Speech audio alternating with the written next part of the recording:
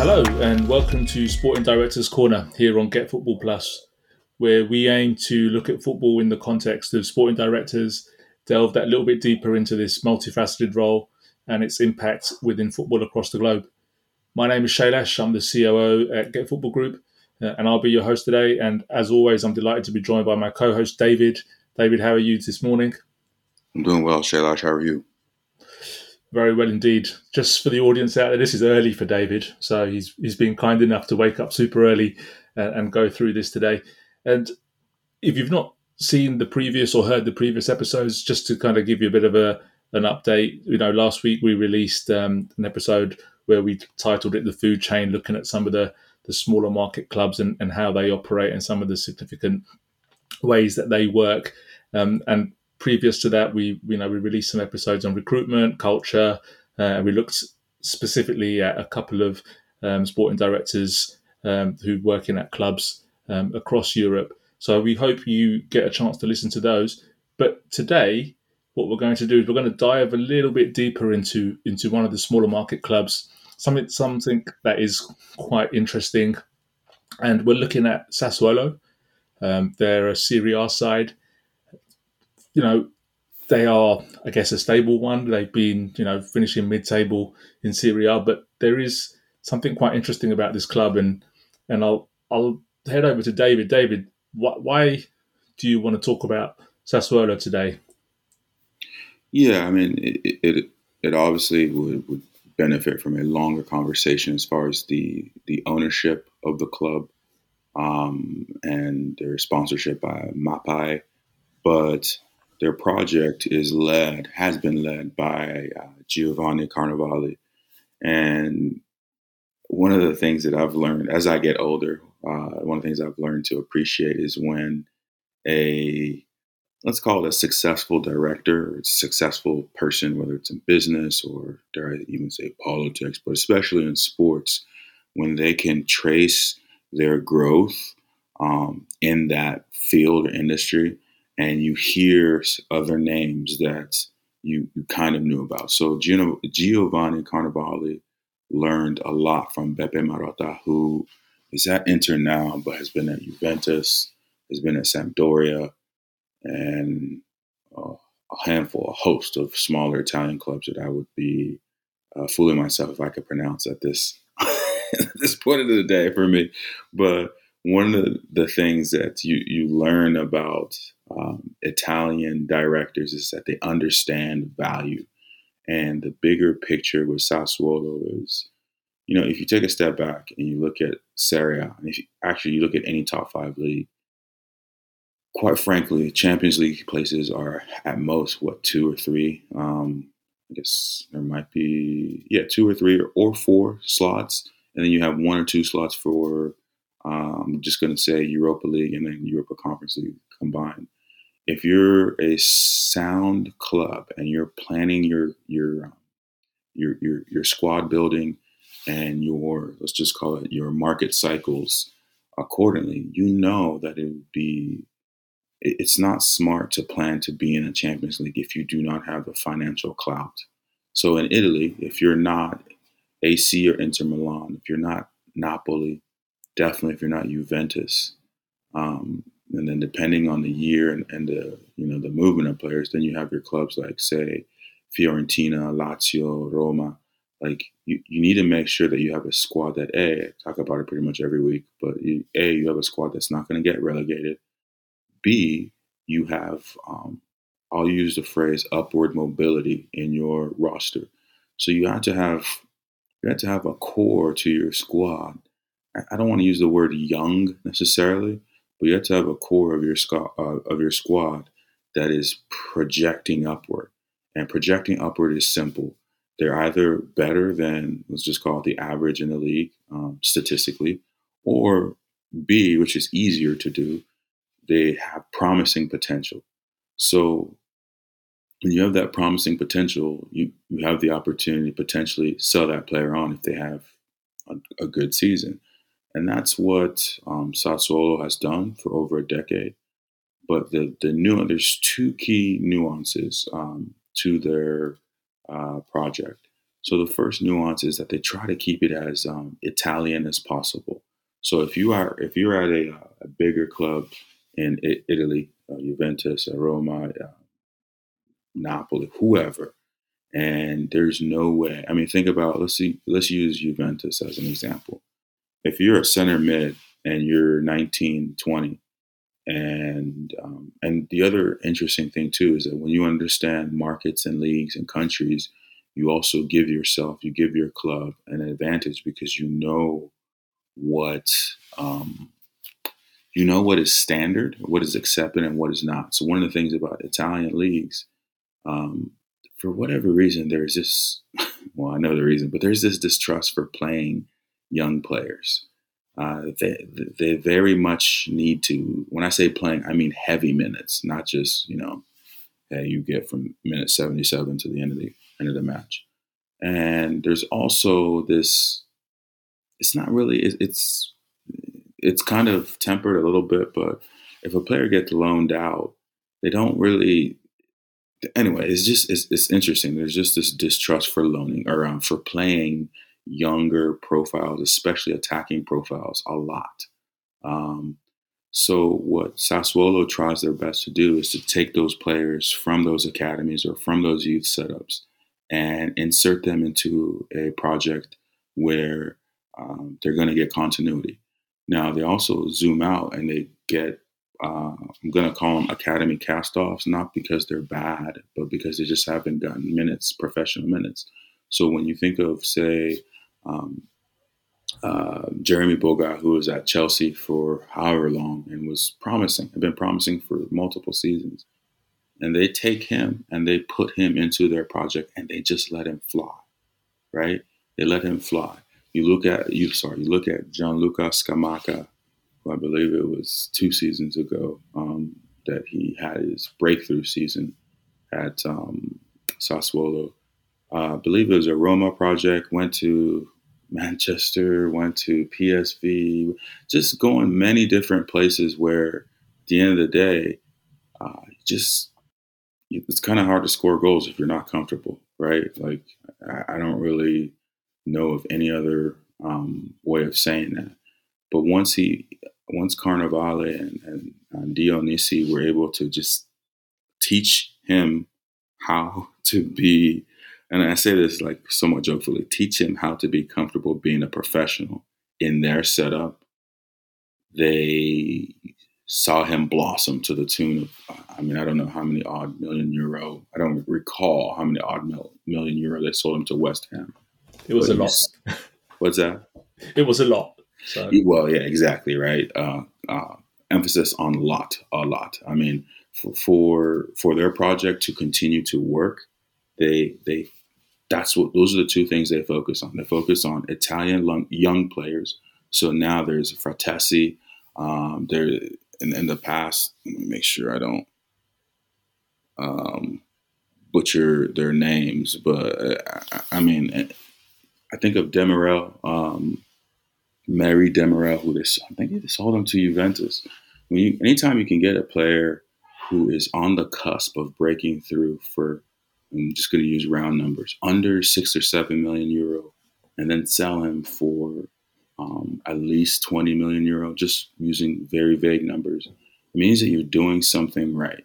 Um, I like to call it player arbitrage, but what I've learned is that you can put whatever label you want on it as an outsider. On the insider, it's a validation of the project because you know that you're able to turn a profile into, my heart wants to say a profit, but more so sustainability because that player isn't attracting eyes, isn't getting offers if they're not sustainable to your project, right? Too often we want to play football manager, and I want to play it too. Don't get me wrong.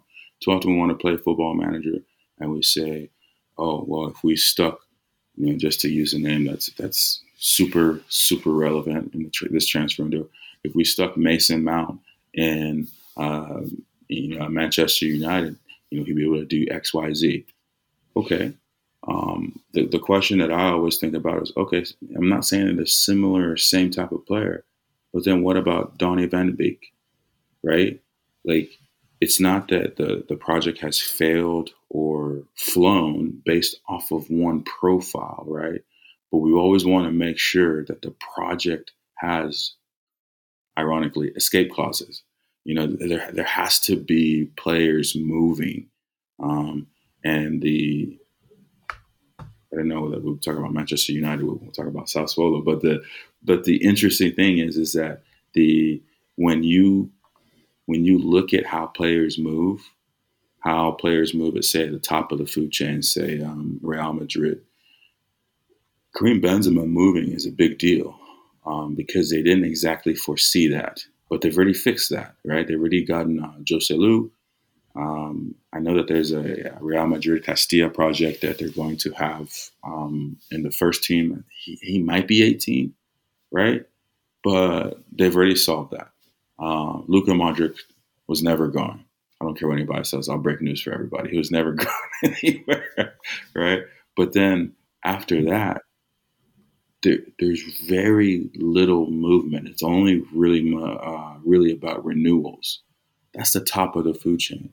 When you're at, say, I would say bottom middle, like where Sassuolo is, every single window you might lose two or three profiles. And that's fine, but you have to have, and this is their CEO, Giovanni Carnevale, you have to have a leader, a director who understands how to play the transfer game optically. And that's what Sassuolo has done. They know that they need, and I'm going off on a tangent, but I'll stop here shortly. They know that they need young profiles, young players, but they also know that they need young managers who fit those profiles. And they've had Allegri as a manager. They have Roberto De Zerbi as a manager. The manager that they have right now is pretty good. I mean, I don't see him there much past this season. Alessio Dionisi. So when you think about that, a project where you're playing younger profiles with a younger manager and it's attacking football, you're going to lose players, but you have to have a plan. You have to have a 2 to 3 season plan of how and when you let certain players leave. It's really interesting actually when you talk about Sassuolo, because I mean this is your kind of archetypal small market mid table kind of club that is without doubt necessary in all of football, right? Every single league, we need clubs like this, right, for everything to kind of tick along. It's that whole food chain mentality, right? And like you said, I think at the start of the show, you know, it's not a sexy project, right, which is always grabbing the headlines, but it's a shrewd one, right? And it's one that works and it's one that's stable, right? And it's very, very evident.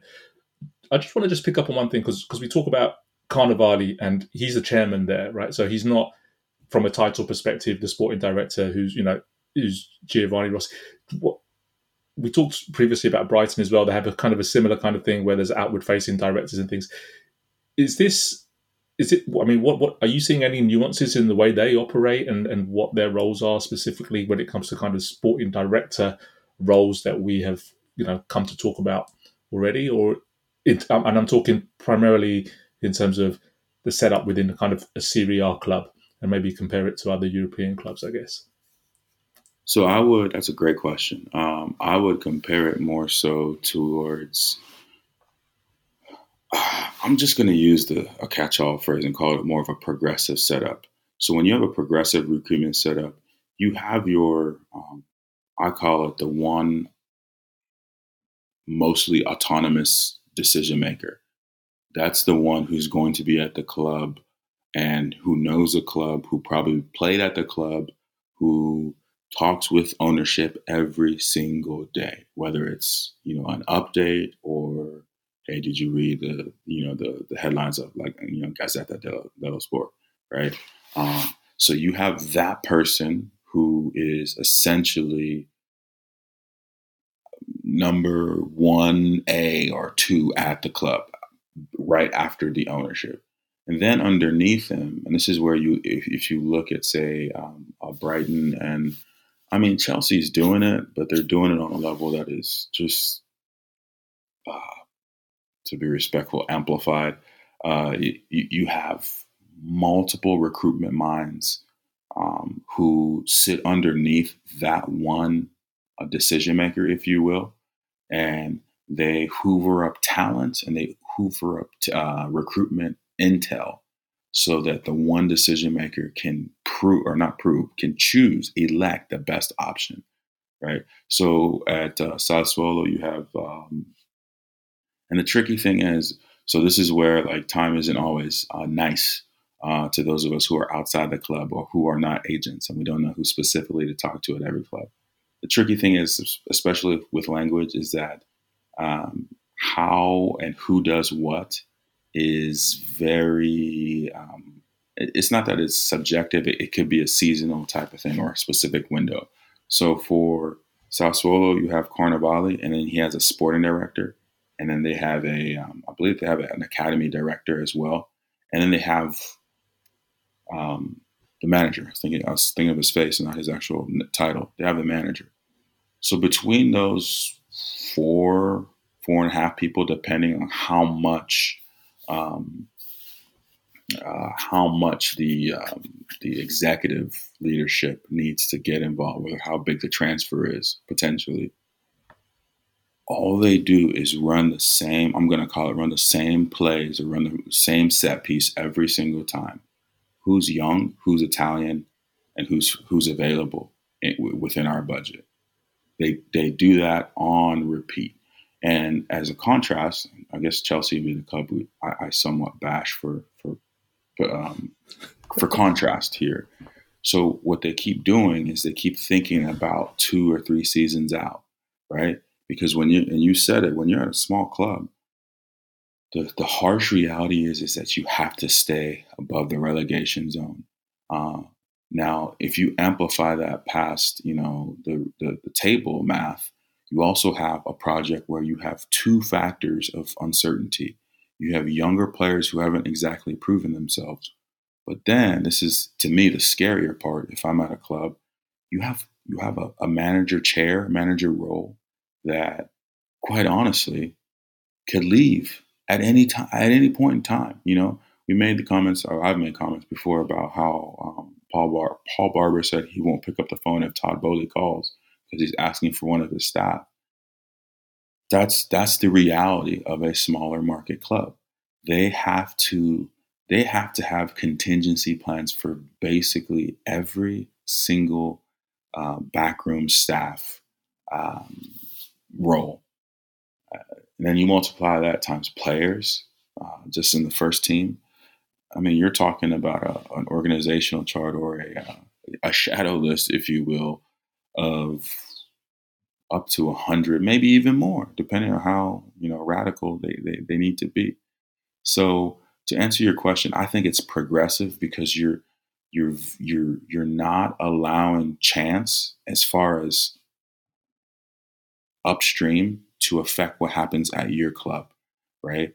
In Sassuolo's example, what happens at Juventus, AC Milan, Inter Milan, Lazio, Roma, and Napoli directly affects their personnel every single time, right? So if Spalletti says, I don't want to manage, I want to take a sabbatical, which I wish I could pull off where I work, but if Spalletti says he doesn't want to manage for the last year of his contract, you can go into the summer holiday at Sassuolo saying that we have X, Y, and Z manager, and this is what we're going to do. But once Spalletti announces that, you already know they're talking to your top manager, right? You already know he's in that list. And so again, the managers aren't as sexy or aren't as headline pulling as players are, especially under 23 profiles. They're not, but that is what keeps uh, directors up at night. Who is tapping up our managers? Who has shown an interest in what we do, not just for our benefit, but definitely that they might take our talent and leave. It's, it, I mean, the way they seem to operate and if you look at just like their recruitment, over the last however, remember 10 years, they obviously are within a, I guess, quite a narrow band. I mean, you don't get huge transfers coming in, you don't get huge outgoings and things like that, right? So they really, it feels like they really know what they are, they really know what they're trying to do, and I don't want to talk about survival because I don't think they're in a survival mode at all, right? It feels very much like they are just, they're stable, they know their position, they're quite happy, they're quite content. And if they find that one gem or they find something which is going to elevate them to the next level, they will do it. But it doesn't sound like they will take that huge risk for that to happen and kind of disrupt everything within. Just going back to previously, we talked about they take young Italian talent, they also develop Italian managers. So that whole Italian culture, similar to when we talked about Bayern Munich actually in Germany, how they always want to have, I guess, that German element, which is obviously a cultural thing. Do you see a very similar thing with Sassuolo? And is that different to other clubs within Serie A? It doesn't feel like it is, but when I compare it to, say, the Premier League, where they have, people win their organisations from all over the world, I guess, and that's the culture, I guess, in the Premier League, as opposed to just have English, English, English. Is that what you see in Italy, and is that what you see with Sassuolo with regards to kind of Italian culture and heritage? Yes and no. That's a cop out answer, but it's more so. It's a function of the it's a function of the field in a sense, right? So when you're looking at the top seven clubs, it's the seven sisters in Italy. If you don't, the difference between Europa League and Champions League financially is immense, right? So you have more of a I'm going to put the label on it. You have more of a results based thinking. You don't have project based thinking like that, and that is where um, for me, for my attention, that's why it's kind of fulfilling for Napoli to win in a sense because I mean, if you go back to when they had Rafa Benitez or Walter Mazzarri managing them, and they were all so close, so close, so close. They were going up against the monsters, the traditional monsters of Serie A. Where I mean, does it? I'll just say it. Like, does it matter how Juventus plays?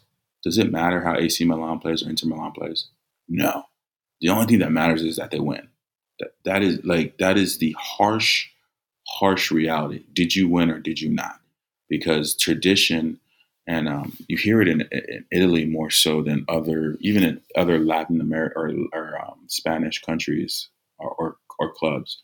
They talk about heavy shirts and the event heavy shirts as far as the history and tradition. Going back to a previous conversation, it's kind of why Paolo Maldini leaving AC Milan in the manner that he left it is kind of a big deal.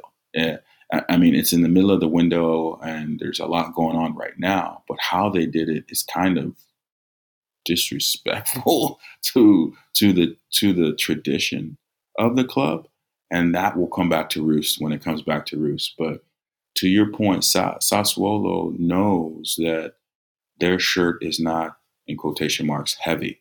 It's green and black. They've only been in existence less than 25 years. There is no Rasmus Ankerson. I know he's not a great hot name in the UK at the moment, but one of the things that he said as far as the benefits of them going to Brentford and then what they did at Midtjylland is that you're talking about clubs that did not have for Brentford that did not have the best historical legacy of winning. He didn't say that they're a bad club, but they didn't have multiple Champions Leagues and multiple pieces of silverware when you walk into the club. Midtjylland is not. Again, Midtjylland is similar to Sassuolo. I don't even believe they're 25 years old as a club. So when you don't have any tradition, to steal a line from football Twitter, where we ain't got no history, you're creating it on the fly, and you don't have these, dare I say, these people, these fans who have been on the ride the whole time, and can say, "Oh, hey, no," in Manchester United's case, Busby never did it like that. Sir Alex never did it like that. you're at Sassuolo, right? There's no, you can't say, trying to think of his name, Fabio Capello. He didn't manage like that. You know, it's very, the opportunity to be specific is whispering at so many levels to so many clubs who do not go to Europe every single season. Yet what you continue to see and what you will always see is just the reality from my vantage point. What you will always see is clubs shoot for the slot. They're going to shoot for the European places simply because it has the biggest payoff. You cannot fault the clubs for doing that. You cannot fault them for um, prioritizing that. Those are the breaks of the game, you know. However, when you have a project, and there's one or two in each of the top five leagues where they're doing it differently. Doing it differently has its own fulfillment, and that takes an ownership and directors who identify with that to embrace it to make it viable. It's I mean, what do you think going? I mean, their age, as you said, right? They're a club that was relatively recently formed, and they don't have that burden of a heavy shirt, as you mentioned, which I think can really really impact the way a club operates, right? Or the changes that the club wants to do. So, um, but do they have an identity then, David? I mean, what would you say their identity? I mean, from a recruitment standpoint, yeah, but as a fan, how do I connect with a club like Sassuolo? I guess and as a sporting director, that is also important, right? How we're perceived to the outside world, or is it important to a sporting director? To me, it should be one of your handful of priorities that you're always checking the pulse for.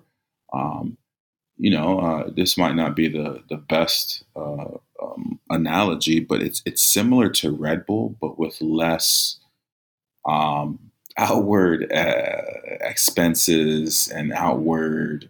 Oh, hey, we're going to rename this club and we're going to do recruitment and play a certain way, and we're going to be backed by a billionaire.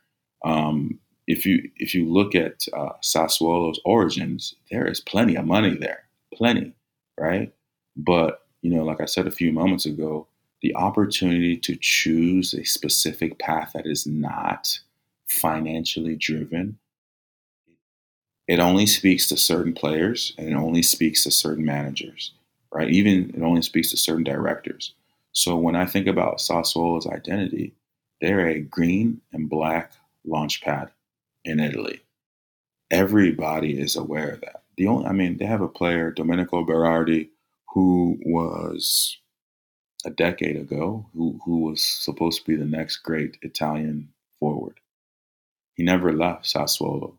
And I remember in my younger world football observation days, I always told myself, any athlete, for the most part, any athlete who does not challenge himself, um, you question his quote unquote championship mentality, this, that, and the other. The older I get and the more I watch different clubs and I see different situations, he's a champion for getting there. So many young, talented footballers or athletes in any sport don't get to the pinnacle, don't get to a professional level of consistency. So whatever he chooses after that is for his own sanity. And if he's choosing the specificity of playing at Sassuolo, being the team captain, and knowing that he identifies wholeheartedly with that project, that is what the fans, that's what the supporters will do. Their supporters probably have let the ship sail as far as them ever winning Serie A. That's fine, but what are we proud of? We play young talents and we frustrate the bigger clubs. When I look at Sassuolo, one of the main thing that you see on the horizon as far as potential trouble is that these guys at the club, these directors at the club, well, Carnevale specifically, he's not 51. He's in his 70s. So when you have talented and experienced leadership that is closer to the sunset of their careers and than the sunrise, who takes up the mantle, right? Just like with any business or any family leadership position. But other than that, I do think that there is they're culturally important in the Italian football landscape because they've been the underdog. Um, they were the underdog for almost 15 plus years, and now it's only, I would say, probably since the season or so before COVID, where they've shifted their sights from not just avoiding relegation to like, hey, let's try to get into the upper top half of the league, of the table all the time. I remember probably a decade ago when Allegri was there and they beat AC Milan, like I believe it was twice in the same season and maybe once in the cup. And Berlusconi and Galliani at AC Milan knew right then and there, okay, whoever our manager is right now, if and when they don't work out, which is, just a matter of time because it's a very results focused leadership at the top of the table. We know who our next manager, or at least our top candidate is, and it's going to be this plucky, Allegri had more hair then, but it's going to be him simply because he's at a club with no resources, limited resources compared to us, and they're frustrating and beating us. So I do think, and that's an odd connection to make. I'll be honest, but I do see a lot um, of the Red Bull, let's call it fundamentals framework there, because you're talking about a multi-billion-dollar cement company that is behind a club, but they're not funding the club, if that makes sense. Yeah, they'd be more in the headlines if they were Red Bull Sassuolo, right? Yeah, So, yeah, but I think just coming back, the stability is obviously key, right? And I think just to reiterate what we talked about the last 25, 30, 40 years, that's, I mean, we know the club has been around for much longer than that, but in its relatively recent carnation, that's what we're talking about here. And in terms of going forward as a club, and just to kind of wrap this up, are they've raised the floor, right, of the club. They've been in Serie A for the last 10 years now. So now, like you said, they're looking, okay, now where can we go without disrupting below? Do you see them doing anything drastic going forward? You mentioned, like Carnevali's, approaching 70, and there's obviously going to be some succession planning, and they're obviously very good at that. But just to kind of wrap this up, what for a club like Sassuolo, or just generally for a smaller market club, how important is it to maintain that stability and not really risk massively going forward your stability? that's a great question, and I think what we're often very quick to do on the outside is overshoot how important um, the inside ambition is, right? Because when you look at their project, I'm going to connect them to another club here just for contrast. When you look at their project, they've been very good at trading €1 and turn it into five. Very good at it. That gets boring though, right? Because you're constantly dealing with the pressure and the heartburn, the acid reflux of avoiding relegation. But you can't go up that next rung in the ladder until you get that next rung in the ladder of talent, right? So if you look at the arc of Sevilla with Monchi, I mean, he's able to get Danny Alves. My goodness, I'm losing track of all the names here. Ivan Rakitic. He's able to get these players for piecemeal €1 million amounts, right? And then he's flipping them for more. What was the downfall of his, let's just call it, of this past season? He said it clearly last fall. They wanted to get to the next level. And to get to the next level, you have to pay for a certain level of talent. How do you do that? right? I mean, that's an open-ended question. How do you do that? I mean, whoever finds the answer to that will be a footballing, trillionaire, right? But at the same time, who bridges the gap between who their identity is right now and their financial means and where they can get to? I think, and this is where I'm different.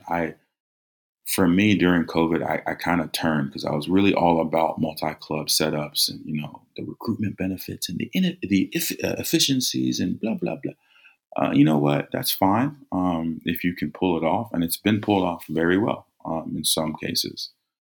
However, football is not like other sports. It's not like other businesses. There is an emotional and very local attachment to what actually happens at a club. And even if that attachment isn't geographically local, it's local to its supporters' hearts. So when you violate that, when you endanger that by being relegated potentially, or by not having the shirt match up with the results in the table, you've jeopardized the project, right? And I think for me, I think that there will always be a place for those above average clubs that just aren't ever really going to be big. Sassuolo doesn't need to be competing head to head with Inter Milan. Are you serious? They don't need to do that. They don't have they would have to completely change their model for that to work for 2 seasons in a row. And I just said that, and they'll probably, to spite me, try to do it next season. And that's part of it. But at the end of the day, there's, I saw that I forget his first name, but there's a Italian center back at Werder Bremen.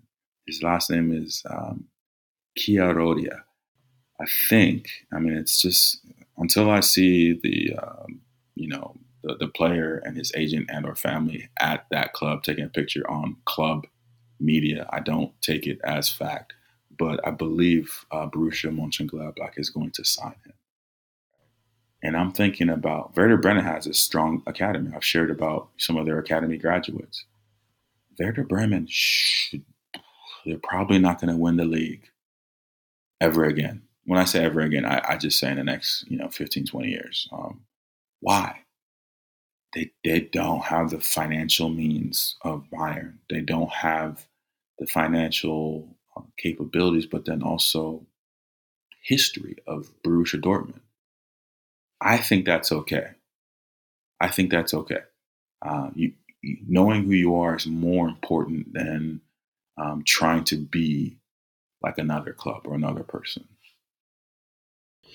It's a great way to wrap it up. And I think the romantic side of football, you always want to aspire to win and be successful. And I think, like you said, there's different factors, different attributes. You could pile a whole load of cash in at this and probably succeed very fast. But if you do things like what Sassuolo and other clubs do, where they're raising their floor slowly, moving to the next level, then I guess you always give that hope and that aspiration to be more successful. David, really intriguing, and I think there's definitely some nuggets in there for future conversations. I think I'd love to delve deeper into clubs that have made, I guess, that jump and how they've done it, and what role the sporting director has played in it, and whether they were actually stable, sustainable, or whether they just kind of fell apart after a couple of years of taking those chances. But thank you to you for listening. We really, really appreciate the time that you take out of your day to listen to myself and David talk about sporting directors. And as always, if you have any feedback for us, then please let us know. We'll put the links in the show notes for David, as well as the tweets, as well as myself. And as always, keep a lookout for the Get Football media outlets that we have, where we cover European football and world football with news, videos, and opinions from some of the most plugged analysts that we have. Again, I'll include a link in the show notes as well. And lastly, as always, just want to thank you for being here, and we hope you have a great day.